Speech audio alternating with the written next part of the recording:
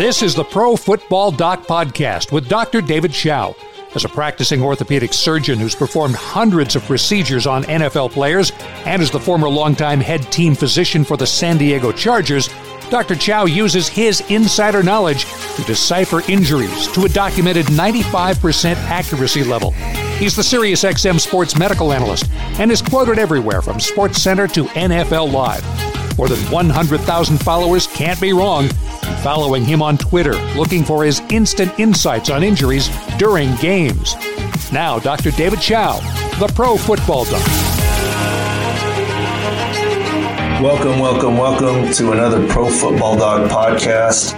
Post-Week 15, pre-Week 16, 2 regular season games left, and then lots and lots of playoff fun. Let's bring in our producer, Greg Peterson. Greg, welcome to the show. Dr. Chao, always great to be on with you. How are you? I'm doing good. Lots of things to talk about. You know, my favorite part about this week is Week 16 coming up. What is it? No Thursday night football, but 3 games on Saturday.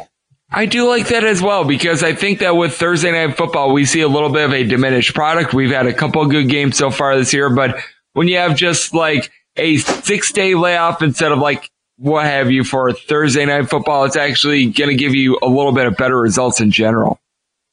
Yeah, not just results, but I mean, I wish they would. I get respecting the college game and staying out of Saturdays, but you could have done football this past Saturday. I mean, all there was an Army-Navy game on, basically. Yeah. You know, you could do football next Saturday, too. But instead of having Week 17, 13 games at the 1 p.m. Eastern time slot. 13 games. I mean, that's crazy.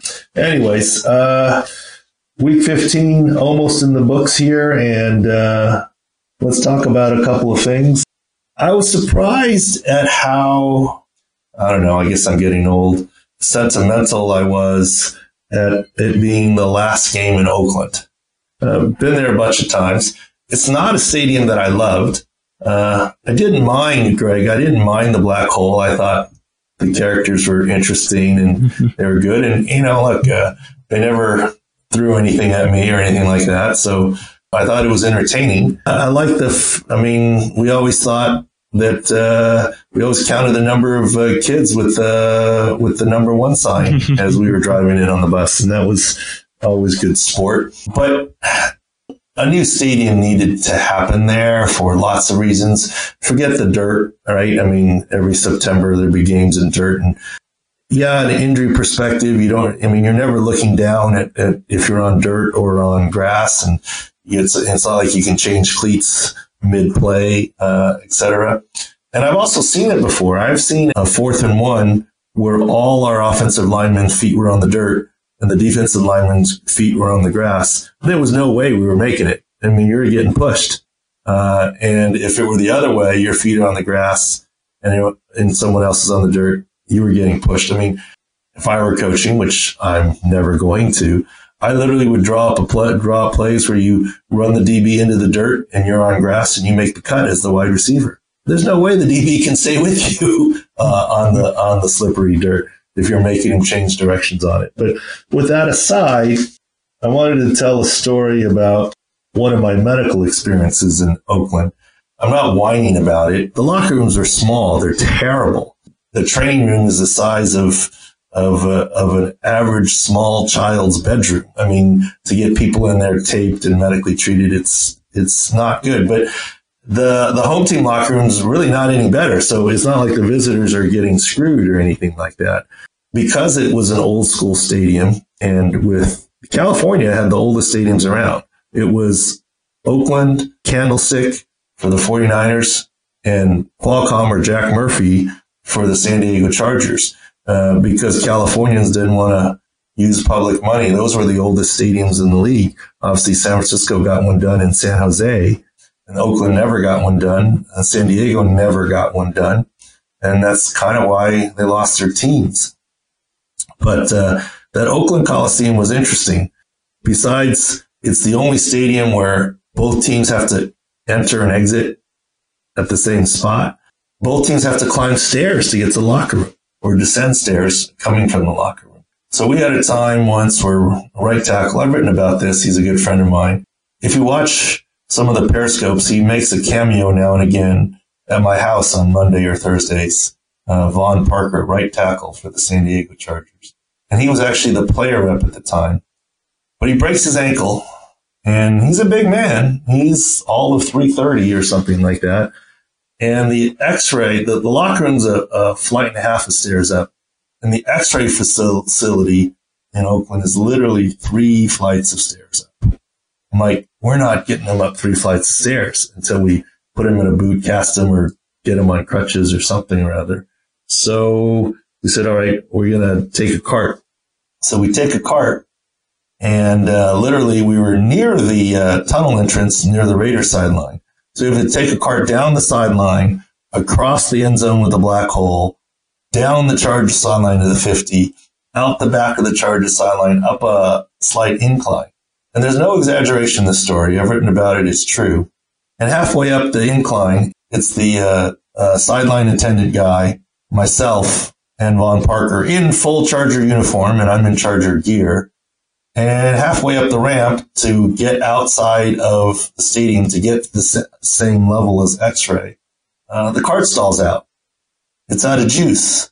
So the guy puts the emergency brake on, puts us in park, and goes, hang on, I'll be right back. Good kid. Ran down the tunnel, get another cart, bring the cart up. We unload Vaughn over the other cart. We're on our way. And then I realized something. In order to get there, we have to go outside the stadium. So we're on the sidewalk on the outer ring outside the stadium, driving along to get all the way back to the other side of the stadium, the long way around the outside. We're among tailgaters, people that quite honestly either didn't want to or couldn't afford to or didn't have a ticket or just wanted to stay outside and get drunk. So kind of a rowdy crowd. I mean, we're kind of driving through the parking lot, Vaughn in full Chargers gear and whatever. And we both looked at each other and said, oh, hopefully we'll be all right. And then we see a bunch of security guards, the private security guards with the windbreakers. And we're like, oh, well, we're good now. We're, in case something happens. And it turns out, I guess they work in shifts. And there were about 40 security guards gathered up on the sidewalk waiting to turn in their windbreakers and get paid for the day. And they were blocking the sidewalk and we're honking away and they weren't moving. And so we actually kind of went around them and made it all the way over there. But that's one of my big memories of Oakland Alameda Coliseum. Great place, great fans. Sorry the team is leaving. Vegas, I'm sure, will be spectacular, but just figured I'd share a couple of little memories of Oakland before, since this week was the last home game, I guess, ever in Oakland. Then again, we said that last year too, but this time I'm pretty sure it is actually the last. No, I think it is. It is the last. And I wouldn't have figured that they would have. I mean, Derek Carr's coming back to say hello and sign autographs, take pictures, and he got booed out of there. Boy, wow. I would not have expected that. I mean, do I think they love Derek Carr? Maybe not, but the guy's coming out to do you right as a fan, and you boot him out of there. That was interesting. And I saw fans trying to kick the seats and everything like that, try to take them home as souvenirs. I thought that was fascinating. I think everyone was so shocked that they lost the game that it made it kind of calm. I mean, it could have been worse, right? I mean, that was definitely interesting there. Well, the other story I want to share before we bring on our special guest, special guest will be cool because I'm excited to talk to him. I think he's a funny guy. I love hearing his stuff, Cousin Sal. But Greg, I don't really know him. I mean, so he was just nice enough. I met him at a Super Bowl, said hello, and said, maybe would you come on the podcast sometime? And he said, sure. So very nice of him, but I don't really know him, so I'm looking forward to that. But I wanted to share a little bit about the Patriots and some Patriot stories. I mean, Spygate 2 or spying on the Bengals, did they have anything to do with it? Did they not? I'm not going to wade that deep into those waters.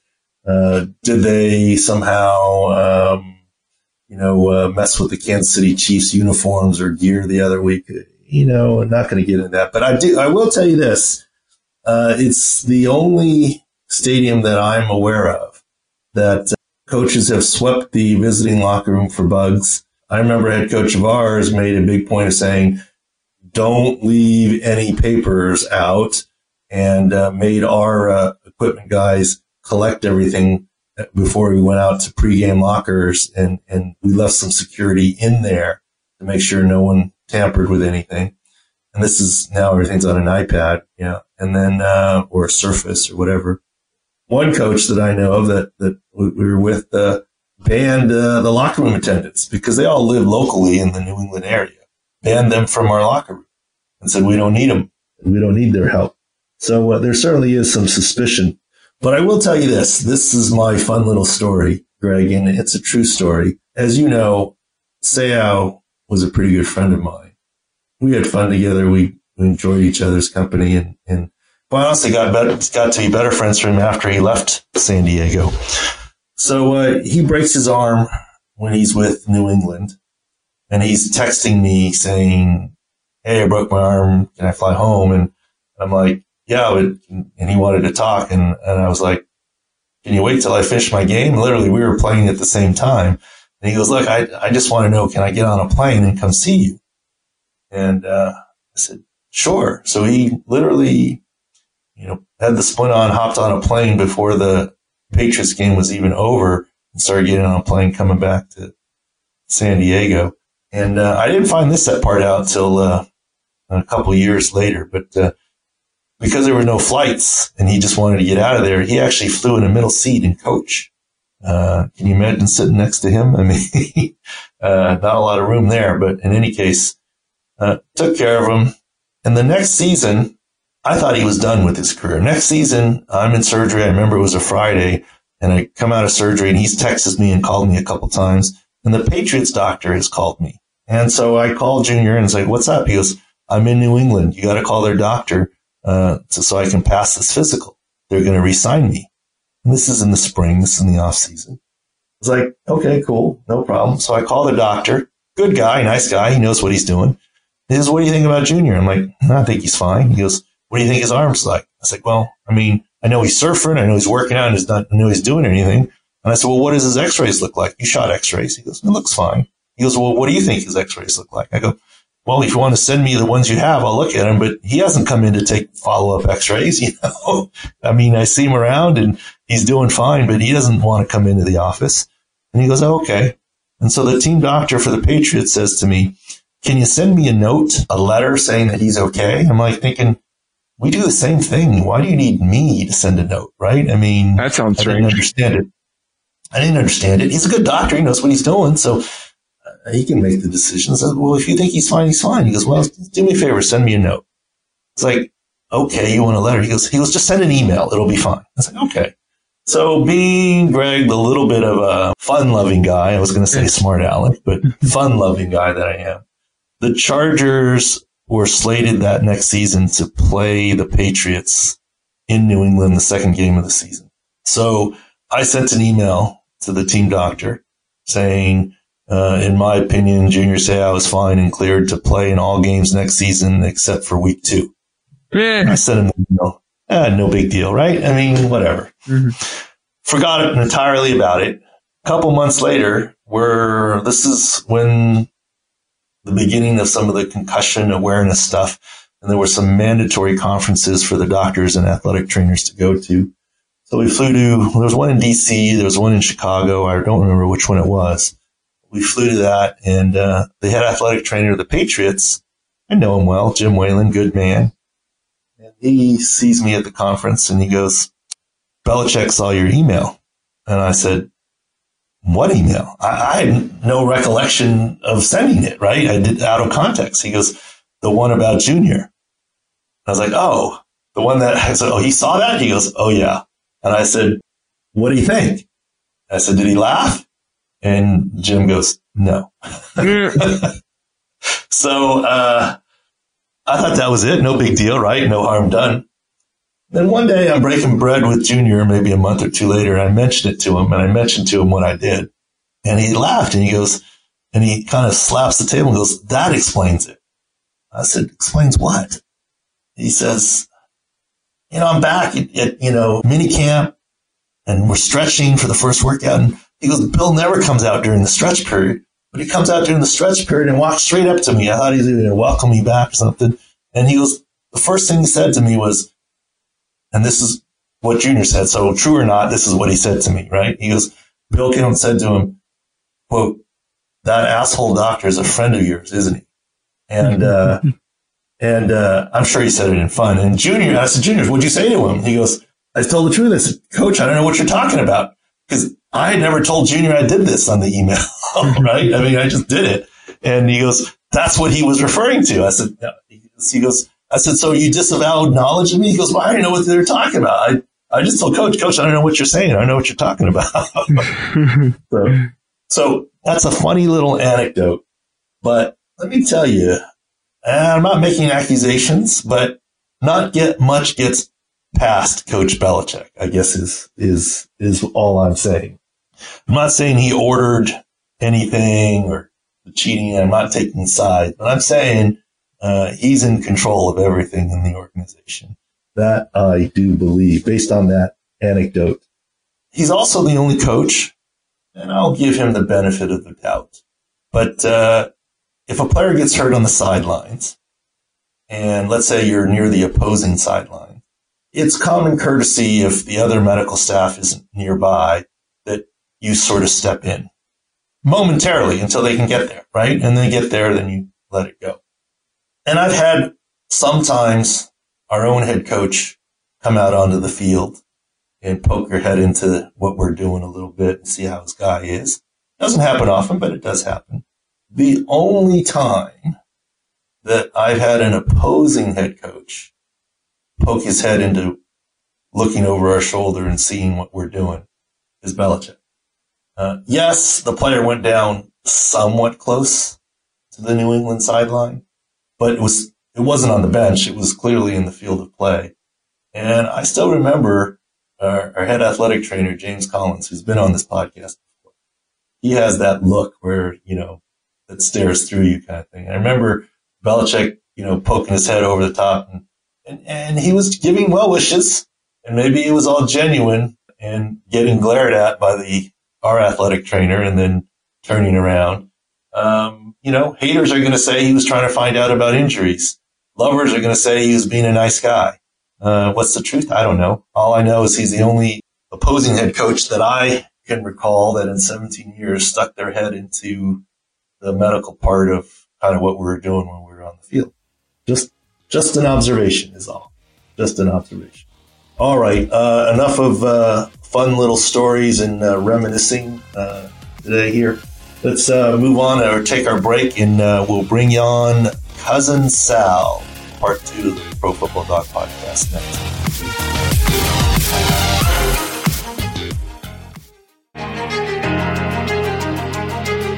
This is the Pro Football Doc podcast with Dr. David Schaff. All right, welcome back to segment 2 of the Pro Football Doc podcast.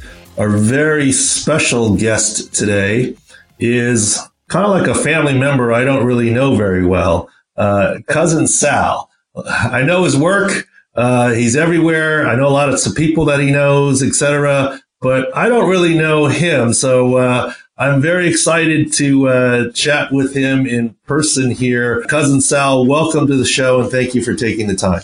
Thank you so much for having me, Doctor. Simmons and we talk about you on the Guess the Lines podcast, and you've really become larger than life in the football world, in the sports medicine world, if I may kiss your ass for a moment. I mean, I honestly think at this point you can charge a copay to these athletes and their families who really check in with you first. I know this for a fact before they even get their MRIs or, whatever they have in store, but you do a nice job managing expectations. Well, I've learned a lot about the Twitter social media world. I used to in the beginning say, oh, he tore his ACL, and people would get mad at me. Now I'm like, by video, he appears to tear his ACL. I hope he's okay.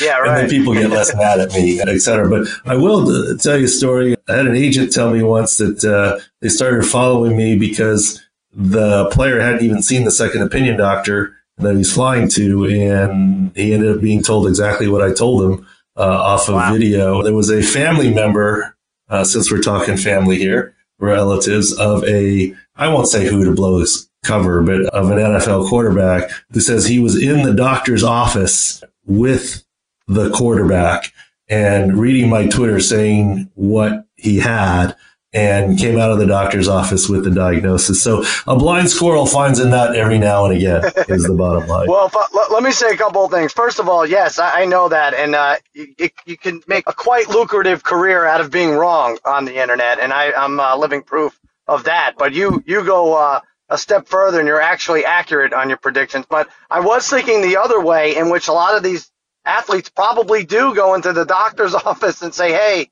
this is what I'm seeing on Twitter. And I wonder if other doctors hate you as a result. Do you sense that? Well, I know the other doctors around the league and the trainers. I think there's one or two that don't like me. But for the most part, what they realize is I give the other side, because here's the problem. Doctors get criticized all the time, right? Because you get second guessed because you can't say anything. You can't tell your side because of HIPAA laws and privacy. So, the doctors in Washington, in the Redskins are criticized, the Jets doctors, the Eagles doctors, you name it. All these doctors are criticized and they don't get the other side. So what I try and do is give all sides, this may be the possibility. And there are lots of times when people criticize coaches or team doctors that say they said he was going to play and he didn't play, so they don't know what they're doing. No, the doctor probably told the coach he's not going to play. And the coach, for his own coach speak reason, said, yeah, he might play. He's going to be okay. So they know the truth in the building and what's out there. Look, that's what creates the cottage industry for me, right? I mean, all the misdirection and the coach speak. That's kind of what makes it interesting. Well, you're excited to have me, but having those one or two team doctors that don't like you, that's the podcast you need to go after next. That's the fun. Well, maybe we'll come, or you know who I would love to go after. I don't know him or whatever, is Mike Zimmer. Last year, when Xavier Rhodes went down, I wrote an article and I said, it's obviously a hamstring, and most hamstrings just a matter of time, how severe, et cetera. But the way that he went down, the hamstring, and most hamstrings just a matter of time, how severe, et cetera. This one, I said, I have some worry for a proximal hamstring. And if it's a proximal hamstring avulsion, it's the only kind that needs surgery and his season would be done. Let's hope for the best. I don't know, but that's kind of what I said. And there was no word after the game, tight-lipped everything. And then Monday morning, the press conference, and I wasn't even not there, but my phone started going off and people started texting me and Twitter and shots fired. But Mike Zimmer opened up the press conference. The first question was, tell us about Xavier Rhodes. And his answer was, well, that TV doctor was wrong. Oh, wow. And I was like, well, I don't know. I'm kind of a Twitter guy. I'm not really on TV, but, but I was like, well, I mean, it's Jerry Jones approach, right? I mean, if they're not talking about you, it's not good. So, yeah, it's never perfect. Maybe he was talking about Dr. Phil. You never know with these guys. You never know. But I will tell you, I have to say that I'm not a podcast listener, because when I'm in my car, I'm on the phone calling people, patients, this, that, the other, and I don't really listen to podcasts. But when you and Bill, my Twitter timeline or whatever, lit up when you guys made a casual mention this year about it. I really loved everything about it. I thought it was funny. I mean, I don't know Bill Simmons. I know you guys have an incredible podcast, and I know he's incredibly influential and popular, as are you. But I liked everything you guys said, except the only problem is the comparison to Quincy M.E. Now, I'm old enough to have watched the show when I was young. You got to get someone better than Jack Klugman and then compare it to me. Well, I have to say, I don't know. I can't think of, maybe it's my limited TV knowledge, but I can't think of a bigger compliment than Quincy. I mean, he was always right. He made everyone else look foolish, and he ruled the 70s. Maybe we need a little more updated example. You're right. But, yeah, Simmons and I, you're one of the things that are good about Twitter. Yeah, I mean, obviously gathering information. As far as not listening to podcasts and talking to your patients on the phone more, well, I think you need to get your priorities in line. These patients aren't going away. Podcasts, who knows how long they'll be around. Absolutely.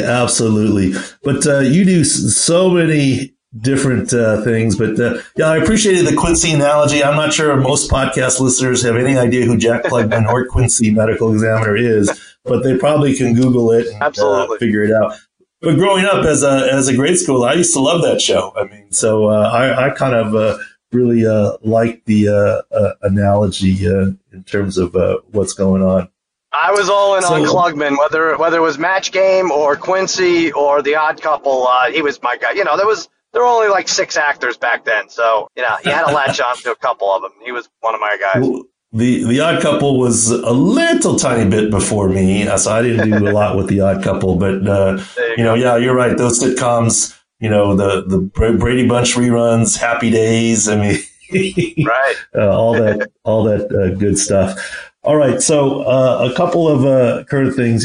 I love your unique and fun takes. So I've been asked about this a lot, and we talked about this in segment 1. So I want to ask you, give me your take on the Patriots Spygate 2 shenanigans and what have you. What's your take on all of that? Well, first of all, is it Spygate 2? I lost track. I thought we're up to 4 or 5 now with this. But I actually think, and I said this on the podcast last night, I think, you know, they go. I think winning is too easy for them. They need a challenge, and they need to cheat. And the idea when people say, oh, well, look, they got caught 3 times before. Do you actually think they're going to risk it and do it again? You know, they'll be the scorn of the league? I was like, yes, that's what cheaters do. That's what these evil minds do. That's what guys who have repeated felons, you know, if you have 3 armed robberies on your rap sheet and you're up for a 4th one, you're not really going to be able to use the excuse like, oh, do you really think he would commit a 4th crime? Like, yes, that's exactly what the psyche is with the Patriots, and it works. Now, did they need it to beat the Bengals yesterday? I don't think they did, but this is a bad one. This is really, you have them on tape talking about it, not necessarily Bill Belichick. We don't know if he ordered the code red, but it really looks bad if you're a Patriots right now. And the fact that they didn't fire the guy right away is amazing to me. So I'm curious, what do you think about this? Well, I talked about him before. I want Belichick to be my coach. The only reason you hate on him is he's not coaching your team. There's a saying in the NFL: if you ain't cheating, you ain't trying. You ask any offensive lineman, they're trying to hold a little bit here and there, and that's kind of what Belichick and the organization does. They push the envelope to their advantage. Now, do I think necessarily he's ordering the code red? No. Do I think Bill Belichick arranged to have the Kansas City Chiefs equipment and uniform sent on somewhere else instead of unloaded? No, I don't. There'd be too many loose ends there. But because there is the culture there, do I think there are some airport baggage handler tarmac guys that cheered to the couple of beers that night when they left some stuff on the plane and let it ship off to another city? Yes, I think they do. I think it's no different than in Philadelphia. The Eagles fans are famous for pulling the fire alarm in the visiting team's hotel, right? I mean, It's ordered by the Eagles head coach. That just happens. And it's kind of what happens. You're trying to help your team. Do I think Tom Brady ordered or Bill Belichick deflated balls? No. The ball boy said, Tom, how do you like the balls? I like them, as deflated as possible. The rules are 11.5.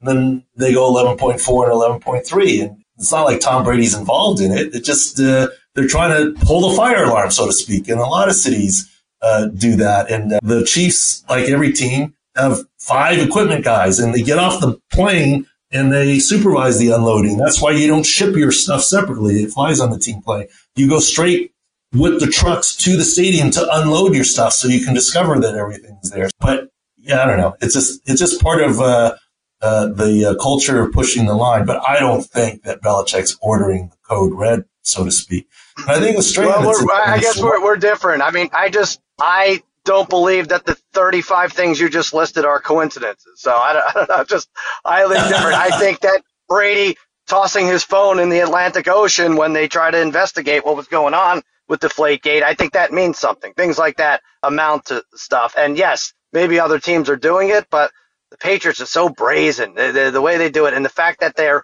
winners and still need to do this, and that the Bengals are involved, it's mind-numbing to me. Yeah, but I think what you have to do, and I have to credit, I think it was Michael Strahan that said this. It wasn't me, but it wasn't necessarily about winning against the Patriots the next week. It might have been more about just getting information on Zach Taylor since he's a new head coach.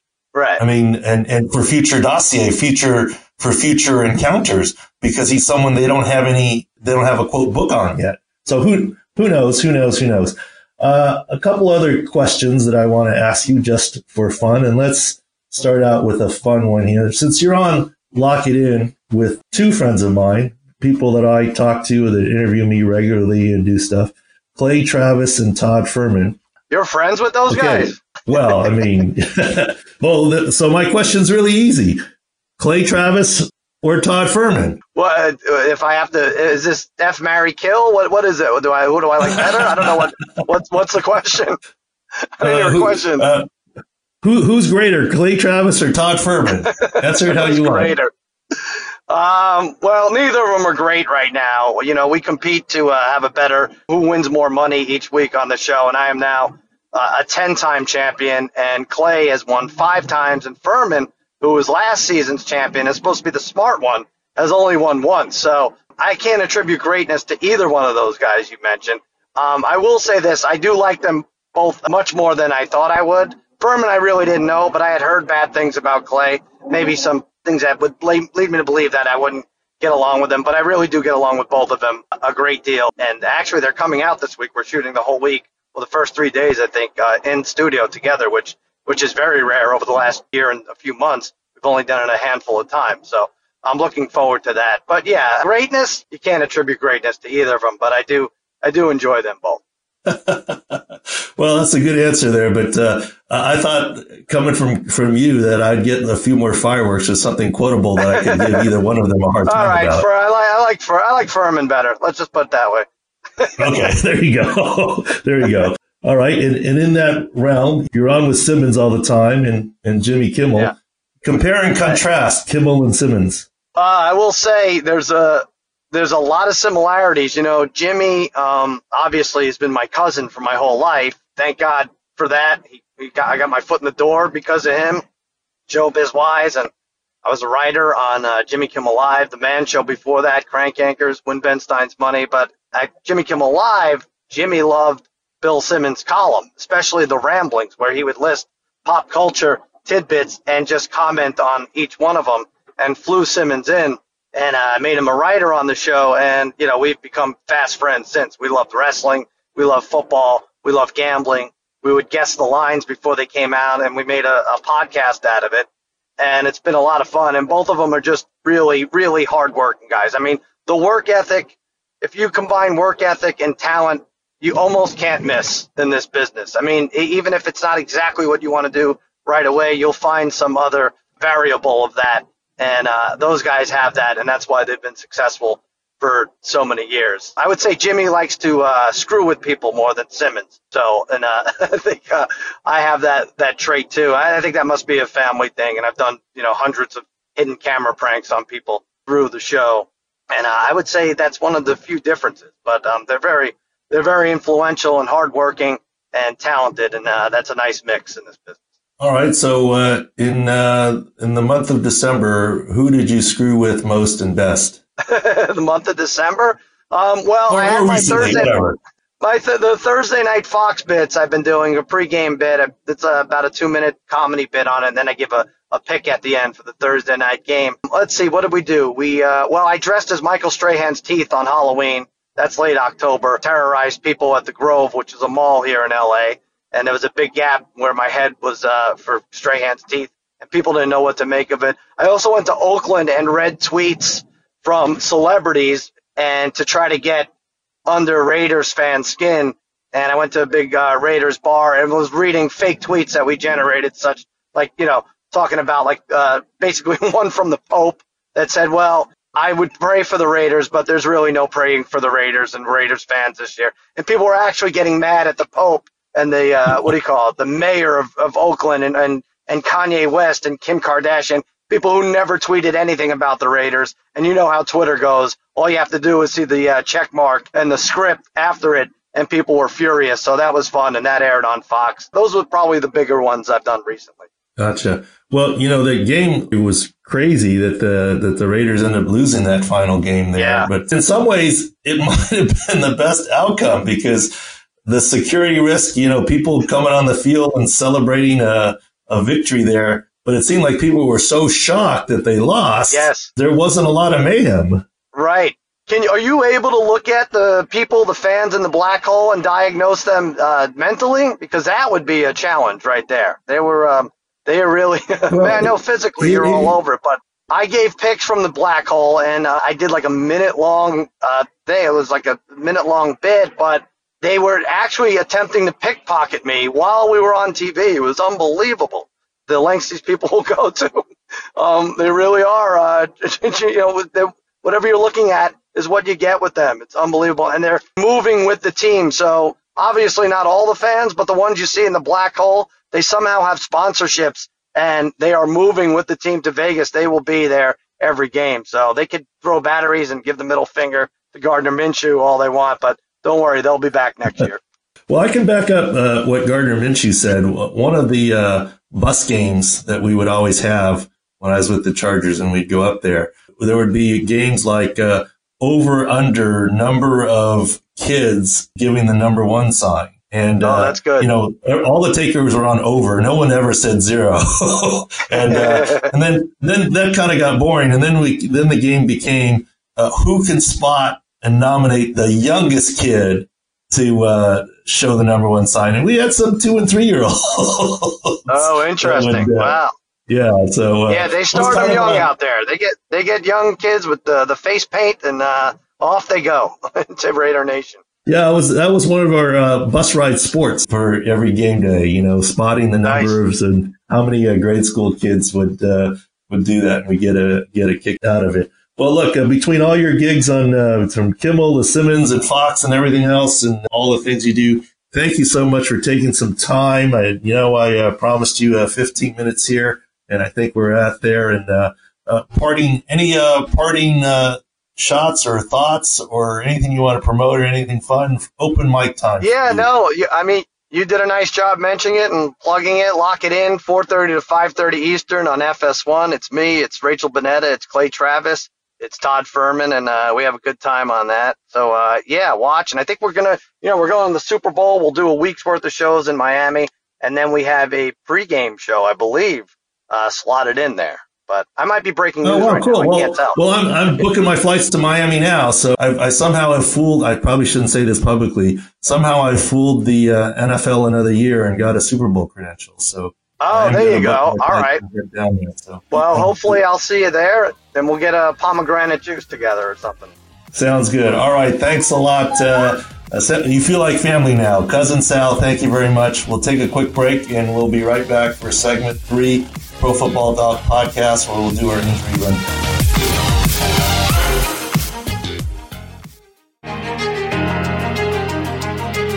More now with Dr. David Chao, the Pro Football Doc.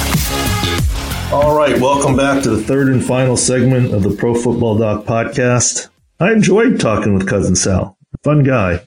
Good, and at least he gave me a little bit to give Clay and Todd a little bit of good-natured grief. Yeah, he's a fun guy. I liked having him on, too. Yeah, and so let's move on to our injury rundown here. Lots of things going on. Quarterback-wise, Jameis Winston did fine with his thumb, chip fracture. 458 yards, 4 touchdowns? I mean, only 1 pick. He'll obviously be fine going forward.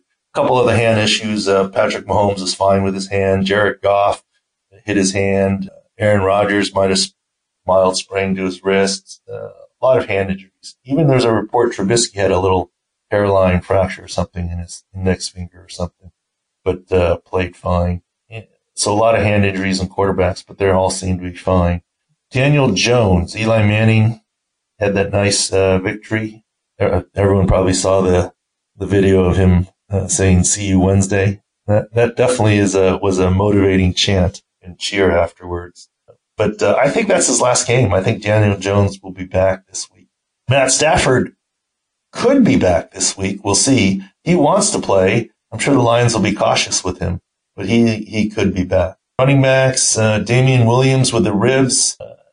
getting close. We'll see what happens. Getting close. Derrick Henry played well with the hamstring, but was in and out somewhat, and the Titans lost. And he'll be 1 week better. They're still in playoff contention there. Bo Scarborough out with the ribs, but good chance to return next week. Jordan Howard out again with the shoulder this week. Still probably out next week. Dalvin Cook's the big one. This injury was a new injury to his left shoulder, unrelated to his right sternoclavicular joint. That's good and bad news. Good news because it's not an aggravation.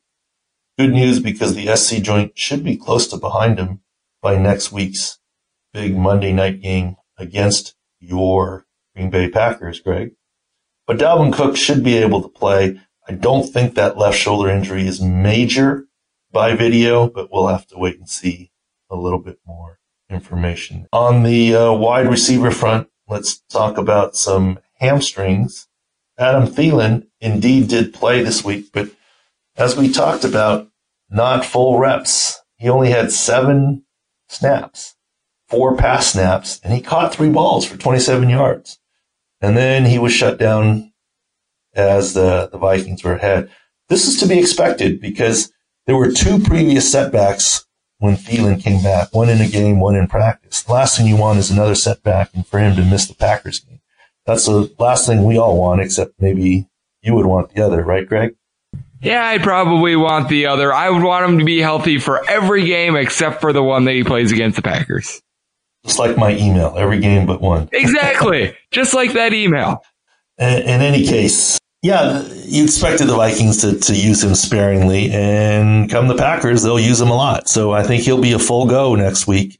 Good to go, but as expected, not bad usage. I mean, he was in for 4 pass plays and he got 3 balls thrown his way. Caught 3 balls. Other wide receiver hamstrings, Chris Godwin.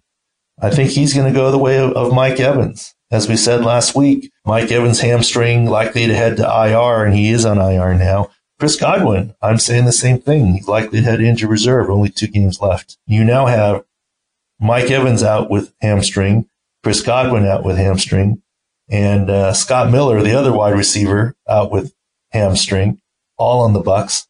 Brashad Perriman had a hamstring earlier this year, so he's last man standing. So if you're in the fantasy championships, look to Perriman, or DFS, look to Perriman, because Winston's going to have to. He's the only other of the original 4 wide receivers on the roster up. Cortland Sutton had a shoulder issue that he returned to the game from and is okay. Tyreek Hill had a concussion exam, but did not have a concussion. Julian Edelman, knee and shoulder, was not himself, had a couple drops, but give him another week. I think he'll be fine. Sanu's ankle is almost in the rearview mirror. Devontae Parker and Albert Wilson both played this week from concussion, so going forward, they should be fine. Will Fuller played, handful of catches, and he should be 1 week better next week for the Texans. Nelson Aguilar did not, and the Eagles are still shorthanded. Alshon Jeffries had foot surgery. I mean, Greg Ward, a practice squad guy, and Greg, if you looked at our ProFootballDoc.com, it wasn't all me. We had some good help from Taylor and others. But as we analyzed the Redskins injuries and what the Eagles had, and he said, pay attention to Greg Ward. And he put up a few fantasy points, as did Miles Sanders. And, but the Eagles still are going to be short wide receivers in their big matchup against the Cowboys, but hopefully he can play for that. Tight ends, Noah Fant, foot injury, shoulder injury. He should be fine. He returned to the game. Jimmy Graham, wrist, groin.